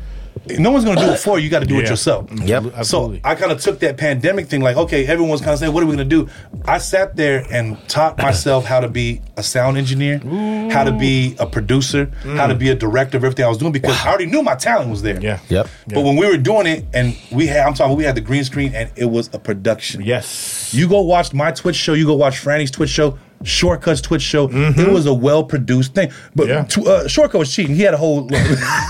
he had everybody on his side. Shortcut, he had cheat codes. He had phone numbers. Yeah, I had Shout out to Rome Diggs. myself. Yes. Franny absolutely. had himself. Okay, he had Dame Fame, but we had ourselves. We were self-taught. Where I'm going to tell you this right now: Twitch paid for our way through the pandemic. Yeah. Wow. It's like a paid internship. And you was paying $4.99 to be a subscriber. Yeah. So our interactions with each person that was coming to the chat, me and Franny so good at doing that in the club. Yeah. We were saying what's up to everybody that's coming in. Hey, what's up, Reba from Canada? So We kind of like all the verbiage was there. Yeah. The emotes game is different. When we would play it, and it goes back to what we were talking about, how we talk. We knew what the breaks were. Yep. So when the break would come on, everybody throw where you're from in the chat. So Yeah. you had all these cities. So me and Franny would read off each city. What was the wildest city you've seen? It was Germany. There was like, hey, we're in Germany listening to you. We had Franny had Konichiwa. We were in Japan. Japan. Yeah. Where I was like, hold on, this is more than local. Because all my Bay people was already there. Yeah. Then you started seeing Automatic. people pop up, and then when Franny was on the front page of Twitch, I was like, okay, this is bigger. This is bigger than rap. Franny. Yeah, bigger than rap. So I was like, look, Franny always did a ladies' night on Tuesday. So what I did, I said, look, let's brand some of these shows. What I said, okay, my Tuesday night is going to be a Love Jones show. All I play is old school R&B, slow jams, old Smart. school. And then I said my next day was called Island Vibes. Yes, sir. So that was the birth of Island Vibes, where I played everything. And look, when we were he's just going to play all reggae. Yeah. Anything, come on with the branding. Damn. Anything you can play Guess we need a phone case. while listening on an island. Yep. Yeah. So I could listen to old school R&B on an island. Yep. So I wanted to sit there because I had to tell people, Got look, you. it's not just reggae. It's not just island artists. Right. It's anything you can listen to on an island. But that was your introduction to where you introduced a lot of artists to people to your fan base who wouldn't normally stumble across them. I'm talking about fan bases where it was around the world. Yeah. Where you had people out there in the Philippines. You had people out there in Germany, Canada. I mean, we had so many people from around the world that they were like, submission must have been crazy on your email. It was crazy because every song was in there. I said, hey, your production ain't right. So now I turned into the Barry Gordy of the shit. Hey, it's cool. I liked the hook, but this needs a little work. You need a little bit more cowbell. And it's crazy because I was introducing artists that I already knew, but introducing them to the world. So I'll play Finn. Shout out Finn Groover, South Sacramento. He's one of the dopest R&B singers out there. He's Tongan Cat out of Sacramento. And I would play him along with Miguel. When I mixed that in, people from out of the country was like, who's the dude you played before Miguel? Where can we get it? So I'm like, wait a minute. Light bulb went off. I hit all these artists. Hey, is all your shit on iTunes? Is all your shit? Can people buy it? Oh no, I just gave that to you. No. Wow. Don't give me shit until I know they can go buy it. Because it would do you a disservice if I didn't have these people say, hey, by the way, you can go pay $1.99 for this single. So a lot of these artists are like, hey, Cisco's pushing numbers for us. And you didn't ask for no cut or nothing. No, I didn't, because I said, look, if they Game blow is up, free. So I would play J Boog all the time. Shout out my brother J Boog. Shout out to respect J Boog. There was people under a rock that didn't know who J Boog was. Absolutely. And he's one of the biggest island reggae artists out right now. True. But what somebody already knows may be new to somebody that never heard of him. So when I was playing Fiji, when I was playing Comic Kings, when I was playing Maoli, when I was playing Catch a Fire out of New Zealand, people were like, who the fuck? So Island Vibes was huge. Because Love Jones, that's all day. You're going to get your old school R&B, but people already know what those songs are. What I would do, if Finn or somebody, an island artist, used to have a slow song that would fit into the Love Jones perspective, I would play it right along with it. So when they had a love song, so there was I would play it on the Love Jones show. So I had 3 shows at the time. I had Love Jones, I had Island Vibes, and I had the Happy Hour show. Tell me about Happy Hour. I love Happy Hour. Tell me about the Happy Hour. Happy Hour was on Thursday where, I said, look, we're on a pandemic. So remember when we used to get off of work, we used to want that happy hour vibe. Thirsty so Thursdays. I said you would go after work and go. So I would think, okay, these people are leaving work. This is all like, in my head. In your head, They're leaving work right now. They're going to a bar. What music they want to hear? Journey. I play Fabulous. I play I Need a Girl. I play all this stuff where they're like, man, we grooving. So when they're at home during the pandemic, they're having a real life happy hour at the house. You saved a lot of people's lives. Man, marriages. A lot of people came up and was like, dude, because in Love Jones, I said, look, we need another niche. So we would do toxic topics. I would have people that are at home submit topics for me to talk about. And I'm talking about some of the shit we talked about made me jaded about relationships to this day, but I'm just saying.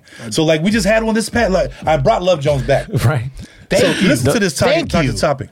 This girl said, I had a train. I got a train ran on me by my boyfriend's cousins. Right? This is just last week. We just did this on Tuesday. While my boyfriend was out of town, his cousins ran a train on me. I'm so happy I don't go out of town. I am now pregnant. And I'm seeing all of these cousins at Thanksgiving. This Thanksgiving. I'm talking about coming up. It sounds like she's the turkey. And the thing on the bottom was, what do I do? Bitch, if you don't shut your whole ass You know up, what you do? You need Jesus. So that's what I would do. Whose fault is that? So all these toxic topics, come on. The cousins are some motherfuckers for doing that anyway. That's some dog shit. But all of those cousins. Devil's advocate. Jesus Christ. You throw some snacks in front of a bear, we're gonna eat that shit. But it is your cousin's girlfriend, but shit. But those toxic topics, I'm talking about every week, my DMs would be filled with 150 DMs of people going. This is during the pandemic. What was the worst one that made you just like, question? That one, first of all. Yeah, for sure.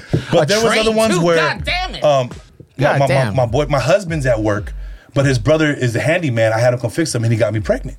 And we're gonna have the baby. We didn't tell my husband, but the baby's his brother's. The DNA is the same. But I'm just saying, you see the shit what I'm talking about? And you can see what I'm looking at. I got 150 of these in my DMs. So I'm like, at this point, I'm like, fuck bitches. What are you doing on Friday? Friday should have a gospel section, dog.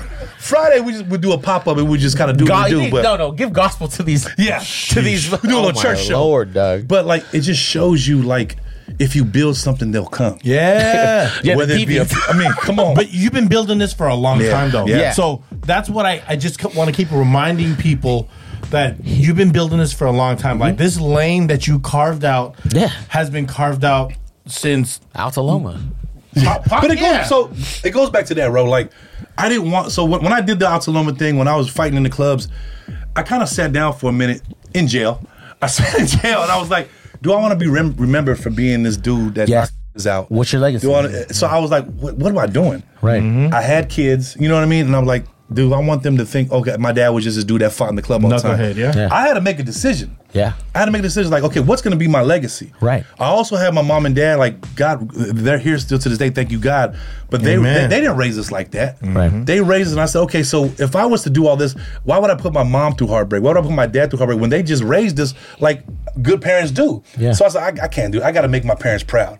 I didn't graduate from high school because I was with a girl at El Faro because I missed whatever the testing was. So that's strike one, because my parents was like, man, that's what Polynesians live for, all the graduations. Hold on, El Faro, Doug. The one with the drive-through? The heart bill. The one with the drive-through, Doug? That's strike two is being at El Faro. Yeah. So, that's strike two, Doug. Fuck that. If you were at the best burritos. No, if you were in South City and you're at La Tapatia, cool. Oh, okay, El Faro? yeah, legit. Yo, you should just went to Taco Bell next door, bro. Dog. Get back to my story, motherfucker. So me and you were triggered by that. Exactly, No, dude. I was like, fat, hold up. fat, I'm fat. Yeah, exactly. So not graduating and seeing the hurt on my mom and dad's heart was like, well, you know, every Polynesian family, they want something to celebrate. Yep. Graduating high school was a big thing for Polynesians back then. You see, it was all the lays and the money lays. Yeah. And when I had to go tell my mom and dad that I wasn't graduating, they was like, what? So I felt like I failed my mom and dad. Yeah. So at that point, I'm like, fuck. You live for making your parents proud. Absolutely. Whether you don't have a good relationship, whether you do have a good relationship, at the end of the day, you're representing your parents. Yeah. Whether they raised you right, whether they didn't raise you right. I felt like I did them a disservice by not graduating high school. You feel fulfilled, right? Absolutely. Yeah. So at that point, I was like, man, how can I make them proud? So I was working odd end jobs. I was a good salesman, so I sold cable for Comcast. What else yourself? You're nasty.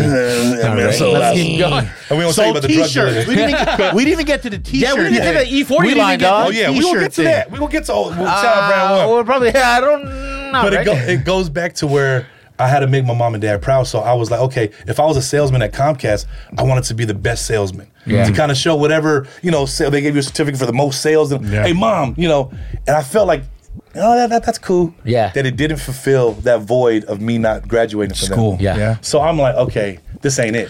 You're right. So as I'm working this 9 to 5, they about to give me a sales director job for Comcast. Director? Shout out my brother Rob Fateri. They fly me to Florida, and they're about to offer me this job, this big 6-figure job. Damn. So I'm like, all right. And this is 6 figures, like This is like, sales. You know what I mean? Commission. What year is this? Well, this is, man, I'm going to say 2015, 16? 2015, that's basically like $1 million. So I'm like, okay. I go to there and I said, Rob, shout out to my brother Rob. He was my boss at the time. I said, I'm going to quit. And he was like, what? Why? I said, I'm going to pursue my dream of doing this big body radio thing. Authenticity, dog. And he laughed at me. Rob, he remembered. He said, bro, we're about to offer you this good sales job. It's going to take care of your family. And I said, if I sell for you guys, we're making this corporate Comcast money. What am I making? I'm getting a little salary, you know what? And I said, if I don't do this, I'm gonna hate myself later on in life. Yeah. He said, you sure you want to do this? I said, I'm positive. I said, I'm gonna go follow my dream. So mind you, I got a family, I got kids.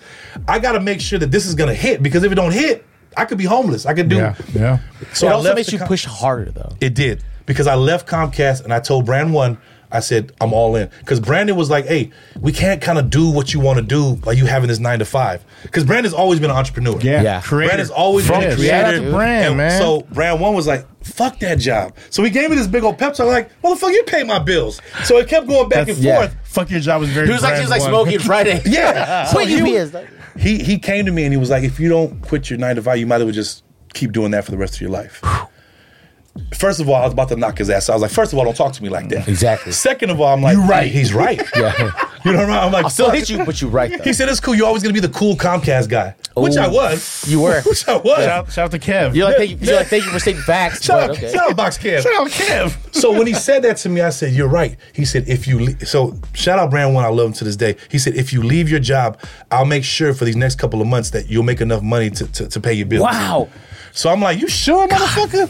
So he was like, we're already doing the apparel. You know, we were selling, hyphy shirts. We were selling Giant shirts. We were selling 49er shirts, Pacquiao shirts. I heard about that club Mike thing. From Savs. I heard about that club thing in Vegas. So, and that's what I was around 2 entrepreneurs. I was with Mike from Savs. Shout out to Mike. I was with Brand One, and they had Mojo Labs at the Shout time. out to fucking Mike. Brand. Shout out to Mojo Labs. Shout out to Savs. When I was in that space, I'm in the office with 2 entrepreneurs. Yeah. And I seen there was hand over fist of money that we were making off me selling the shit. You know what I mean? I was like the front man. Yeah. So I was like the billboard for them to wear their shirt. Hey, where'd you get that shirt? Oh, I got it from Mike, got it from Brandon, Mojo Labs. So it made sense because I said, these guys ain't gonna let me down. Yeah. So I said, hey, if I leave this job, you guys got me. Both him and Mike said, leave your job and I'll guarantee we'll make enough money to pay your bills. Wow. I haven't had a job. I haven't had a 9-to-5 job since that day. Oh, man. Since that day. That speaks so much character about Brand and Mike. Shout out to Brand. Shout out to Mike. Shout out Mike Lewanick, man. Love both of them dudes, man. Because I put my fate in their hands. Because I was like, hey, and if I don't, and look, I won't tell you the behind the closed doors one. Exactly. I looked both of them and I said, if I don't make this money, I'm gonna fuck both of you up. But Damn, also, man. But also, I think Mike could outrun you though. To be honest, with you. But also knowing that though, you already put in the work in on the back end. That's why they knew. Yeah, they knew. You just needed that push. They always seen the star quality in me. Yeah, always. It was always there. I remember going to World Series parades, and everyone's enjoying having a good time. But there's a tent. Holding the selling shirt up. T-shirts, Loud as hell, and just one step ahead of everyone. Yeah. And you were definitely the spokesperson. Yeah, you were for sure. You were the ringleader. Mike and Brandon knew that when we were at these parades, we were making all this money, but they knew that these other motherfuckers were watching us to rob us. So when they was watching us, I said, "Yeah, try to rob us." So I had my brothers. I had all my brothers. I had all the Samoans behind us because like they wasn't going to rob everybody else. You ain't robbing us. Yeah. So Brandon and Mike knew that it was a security blanket for them. So you were running that money because he was told. So we were running because we was going to the San Francisco Library, taking hand over fist of money. We were selling T-shirts, bandanas, and everything. But there was there was the dudes that was gonna rob us, right? And we had our Usos behind us saying, "Nah, you ain't robbing us."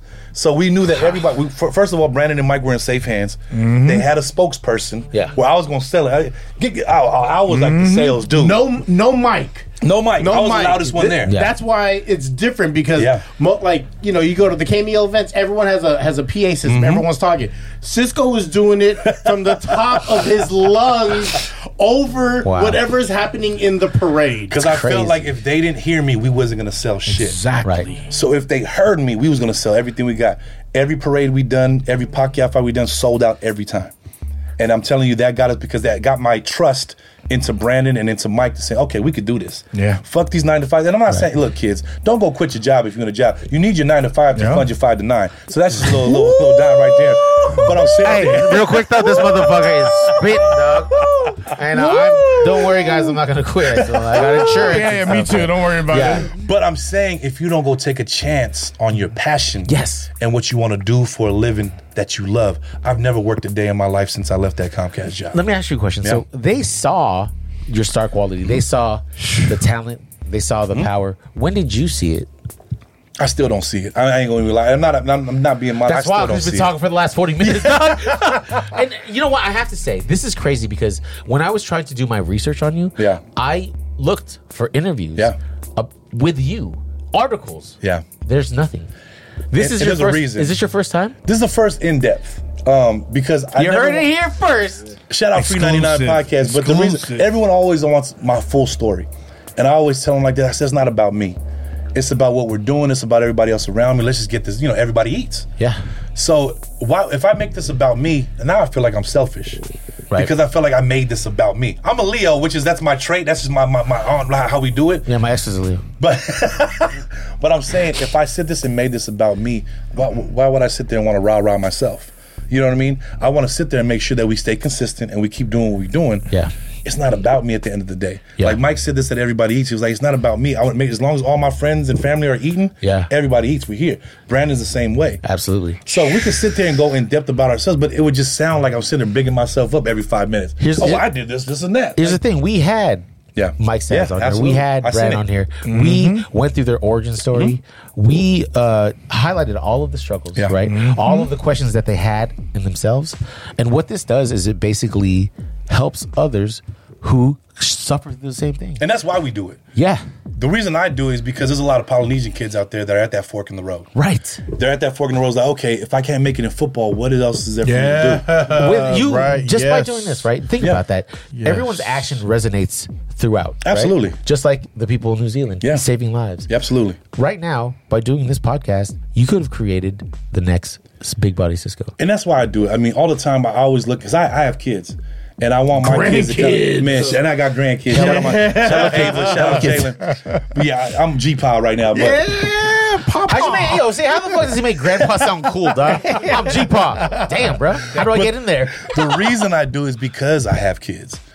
I do. I mean, I'm not gonna say I'm sitting here, I'm the best dad in the world. You know what I mean? But I'm saying, I love my kids.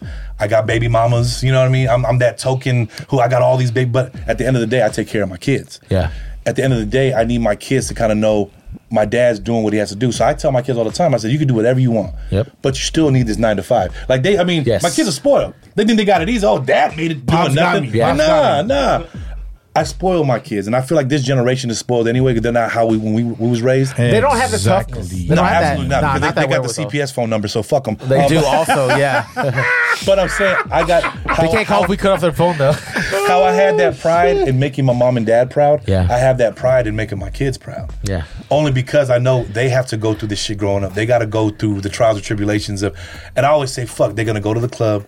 There's going to be a dude that they have to get into. When I grew up, I was going to whoop their ass. You know what I mean? Yeah. Whether I lost or if I won, I was, you know what I mean? So I have a legacy to kind of say, okay, every time I have that situation where I could go left or right, I think about my kids. Amazing. I think about my family.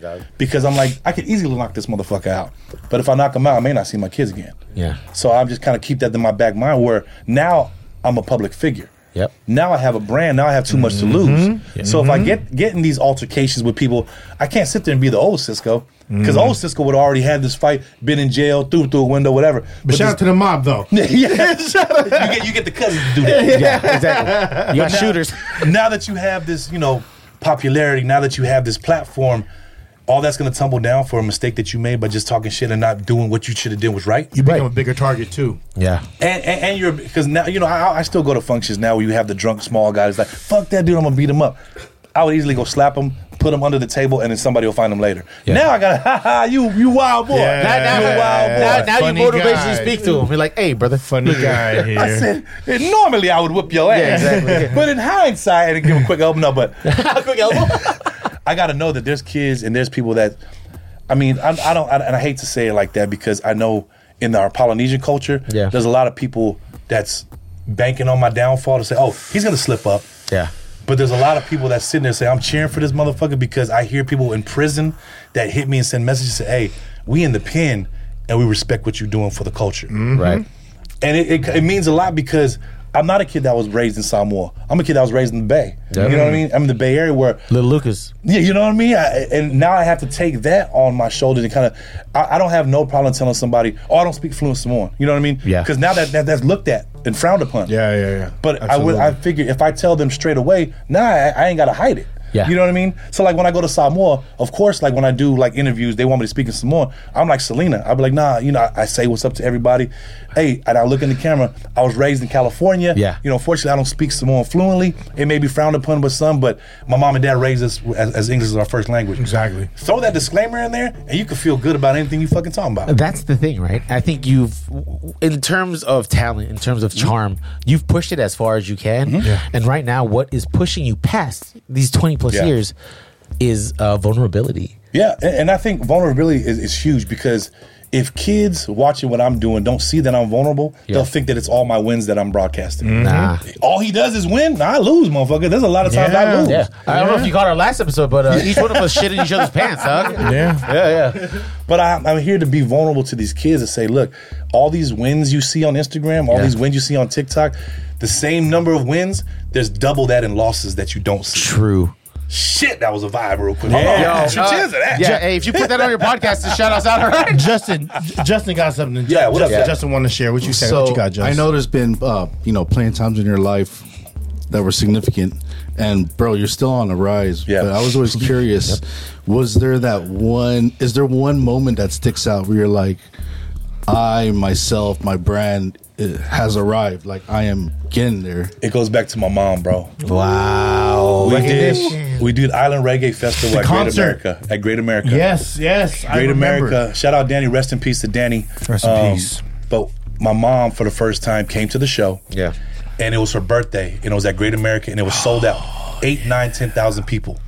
And this was our second or third year. And my mom was like, man, this is what you do for a living. I brought my mom on stage. Wow. And I had 10,000 people sing happy birthday to my mom. Did you cry? No, I just kind of soaked it in. My mom cried, and my mom was like, "Hey, don't do that." I almost pissed myself. Just she didn't know. She wasn't used to being that many people. Yeah. But that moment for me was to kind of show my mom was like, "Wow." That was your high school graduation. That is your college graduation. That was like because that for me was like, "Mom, I did this," and she said, "Son, fuck the graduation." Yeah.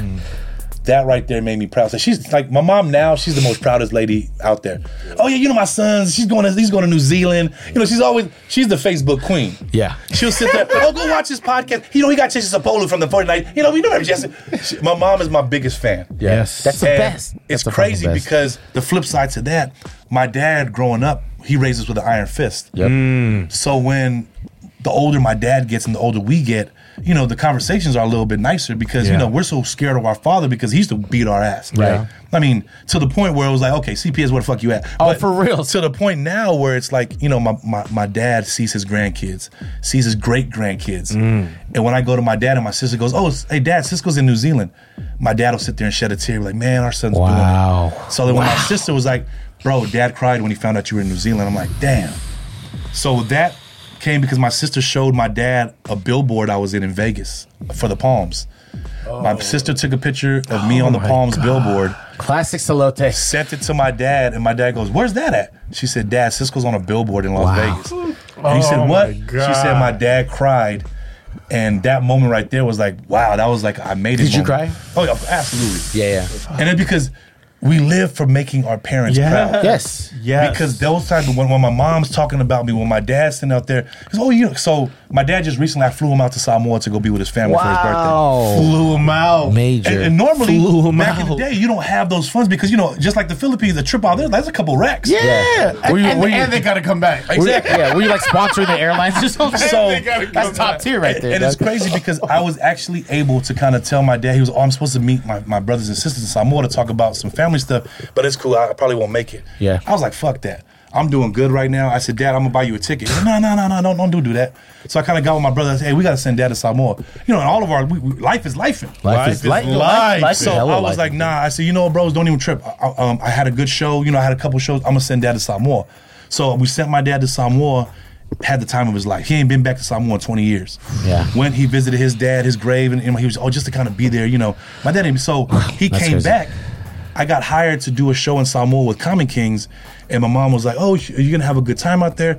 And I said, Mom, the money I'm going to get paid from this Common King show, I'm going to buy you a ticket.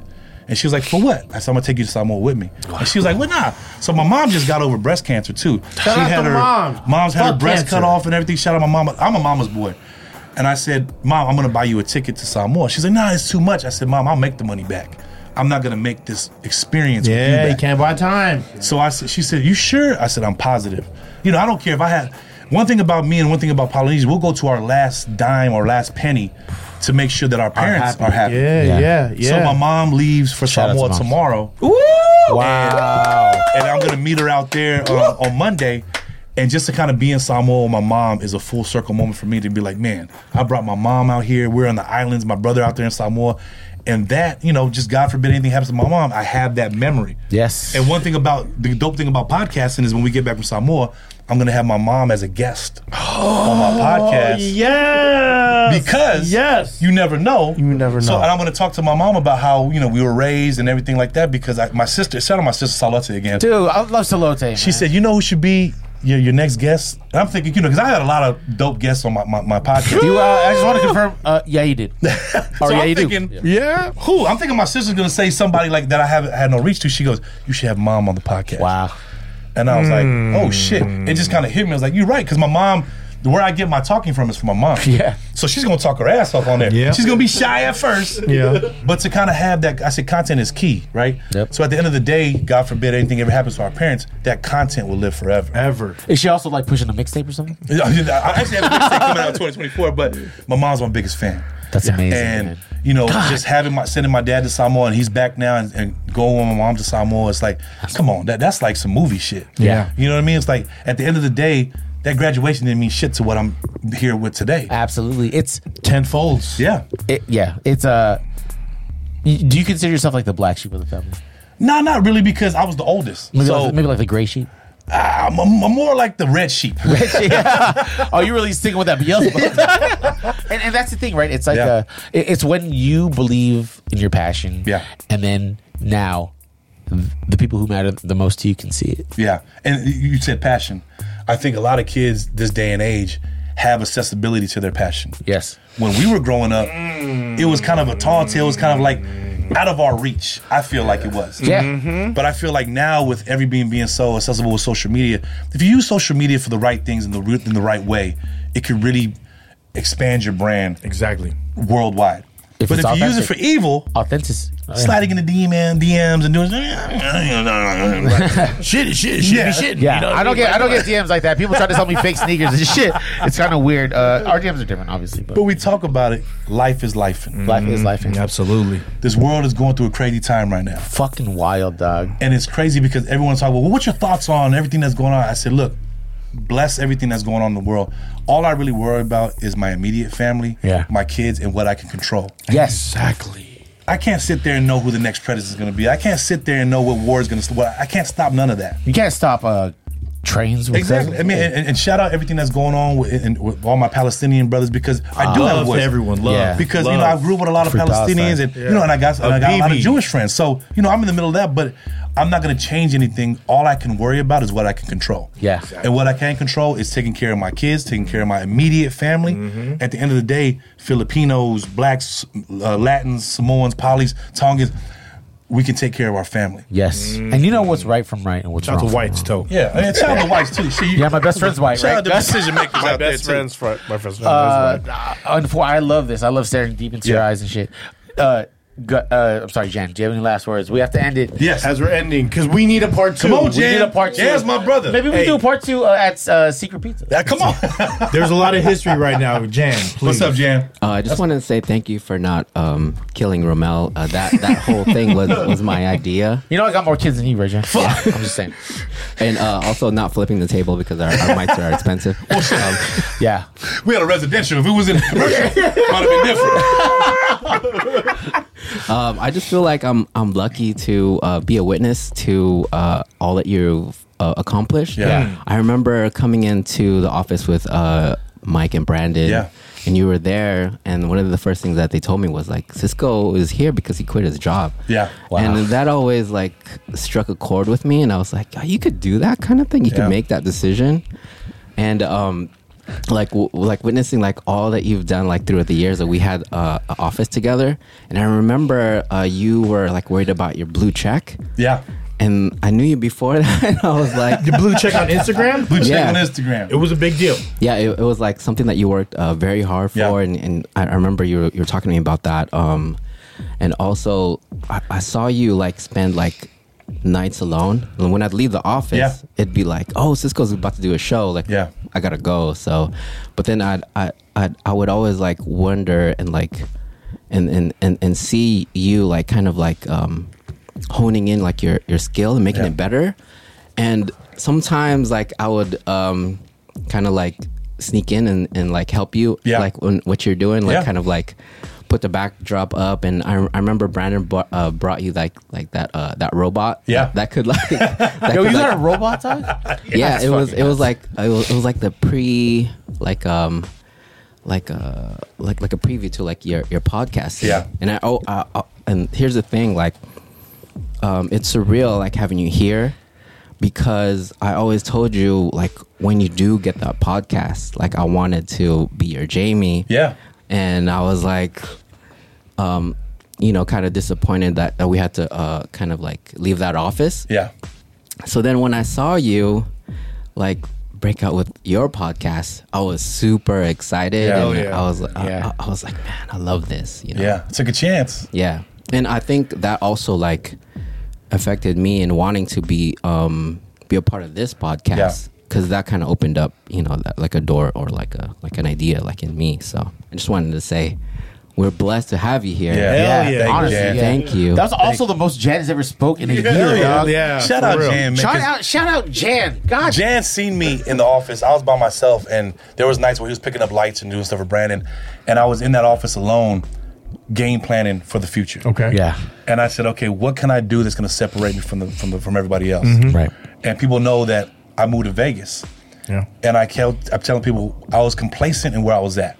When I was in the Bay Area, I was complacent. Yeah. I kind of did everything there is to do. Too comfortable. I kind of had the popularity. It's too easy. With everybody in Vegas. Maybe with everybody in the Bay Area. Okay. Yeah. I said, if I don't change my scenery and if I don't change my comfort zone, I'm going to stay stagnant and do the same shit over and over again. Yeah. So during the Twitch days, Yeah. there was an opportunity where I was living with my brother in his garage, and Franny and my brother KT out there in Vegas was like, dude, move to Vegas. You got to move to Vegas.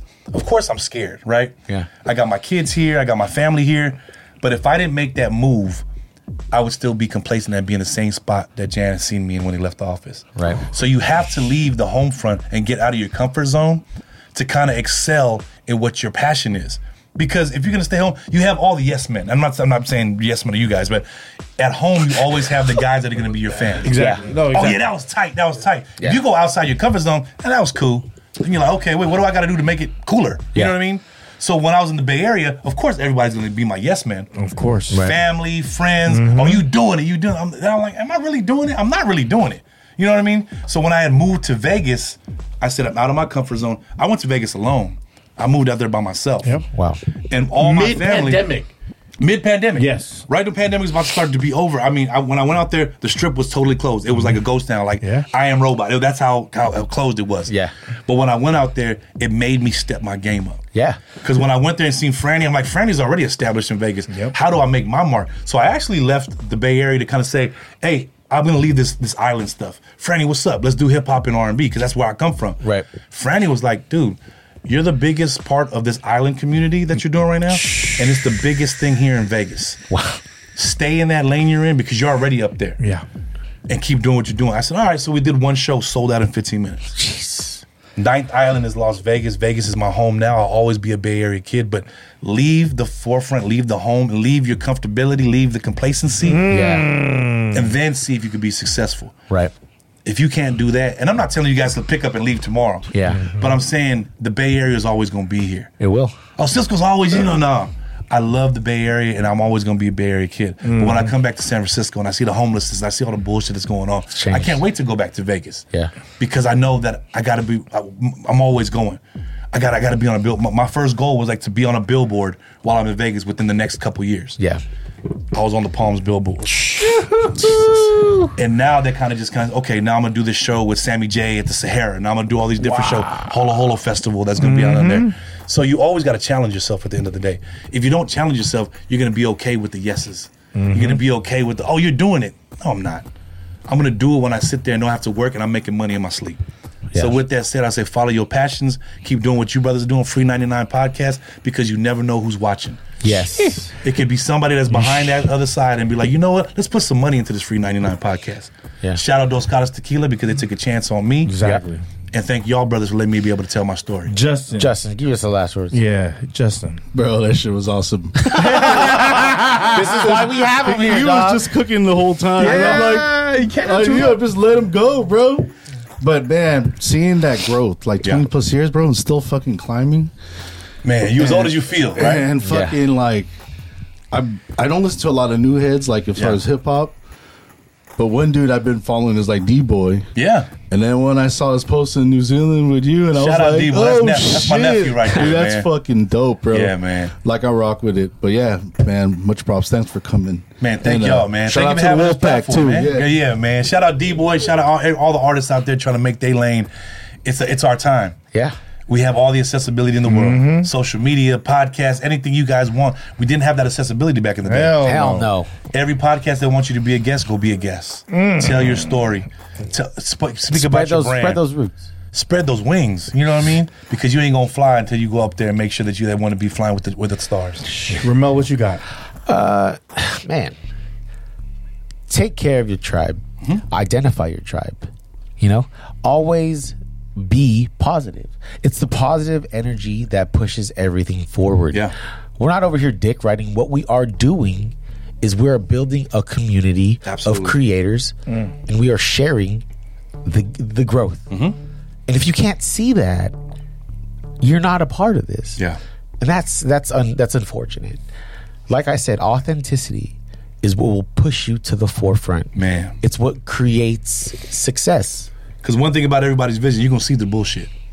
Everybody can see shit, but you can see bullshit. We can see it for sure. And what you see in the authenticity you talk about is like, they're going to know, okay, he's speaking some real shit. Yeah. Yeah. You can see these podcasts, and this could rah-rah, this rah, that's like, you can instantly say, that motherfucker ain't living what he's talking about. Yeah. So at the end of the day, that's what it is. That's right. Like, Come on, Gus. seeing... Bring it. I've been a fan longer than I've known you. My brother. You know what I mean? And watching you move and being on the right side of the table has always been a blessing with Cisco, and it's always been with open arms. Core memory I have was going to Minna for Halloween. I think it was Randall's birthday. I think it was. Shout out to Randall. Shout out to Randall. Shout out to Minna. Yeah, Randall shout out to hates Minna. me, by the way. Yeah, he loves you. Yeah. He loves you. probably Schroeder's. Is that why? That's probably why he's been lifting and shit. Randall's like, Cisco fucked up my life. Like, God damn. Core memory was You're all right. Halloween. I had the illest costume at 111 Minute. I was Rick Ross. I had a beard. I had a fucking gold Jabberwocky mask that looked like Rick Ross. So I had a big chain. I was getting all the attention. Midnight 12:30 hits. Cisco walks in, all in red, head to toe in red. Was he riding a horse? No. My accessory was this fake chain. His accessory was 2 fly females. He walked in with a 20-piece. I mean, 2 10s. He walked in with a 20-piece, and everyone stopped. You could almost feel the room shift energy and then just turn towards him. And I was like, who the fuck are you, Suge Knight? And he was like, I'm Big Red. I'm like, it's just a core memory of mine because Big Red. you couldn't help but to love him. Like you come in with an energy, and just watching you pave your way, watching you do you, betting on yourself. Yeah, man. You have been like, you're a peer, but you're still very much an inspiration to Absolutely. to what we do, and having you on has been something I've been bugging you for a long time.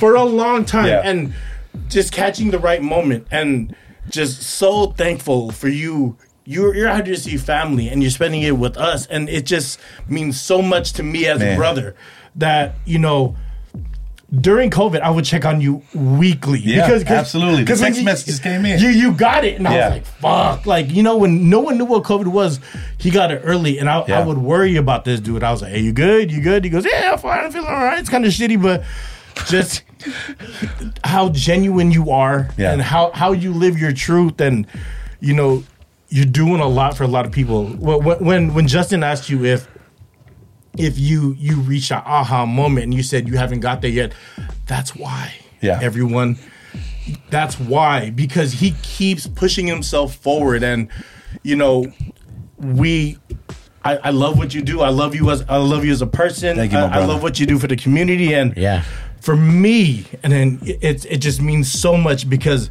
I seen, like, as Jan did, early Cisco. Yeah. Putting in work, like free work. And I'm so appreciative for you. You know what I mean? You know what it is already. Yep. And I'm just so thankful that this industry is very gray. Man. And we know this. We know this early. Like, it's very gray. So there's very few people who will keep it 100 with you all the time. And I have no doubts that this gentleman here will always keep it 100 with me and everyone out there, because he will not tell you what you want to hear. He'll tell you what you need to hear. Yeah. Yes. Shout out to the morning message. Come on. Love you guys. Episode 197. Episode 197. All right, Cisco, please share with us what and any last words for the people. Man, there's nothing like wasted talent. And if you have wasted talent, you're wasting your time. And I always say there's a lot of people behind this camera that's watching this and saying, should I take a chance? Take that chance. It's the shots that you don't take that you regret later on in life. And the reason I say that is to say this, is if you don't follow your passion, if you don't follow your dreams, somebody else is going to do it. Or somebody going to pay you to follow theirs. So with that said, FREE99 podcast, your boy Big Body Cisco. Keep following your dreams. Peace. Episode 197. Free Big T. Body Cisco, baby, in the building. Big Body X. What's up? Oh, yeah. My brother. Oh, my shit. Thank you. Bro, my guy. My guy. Jay.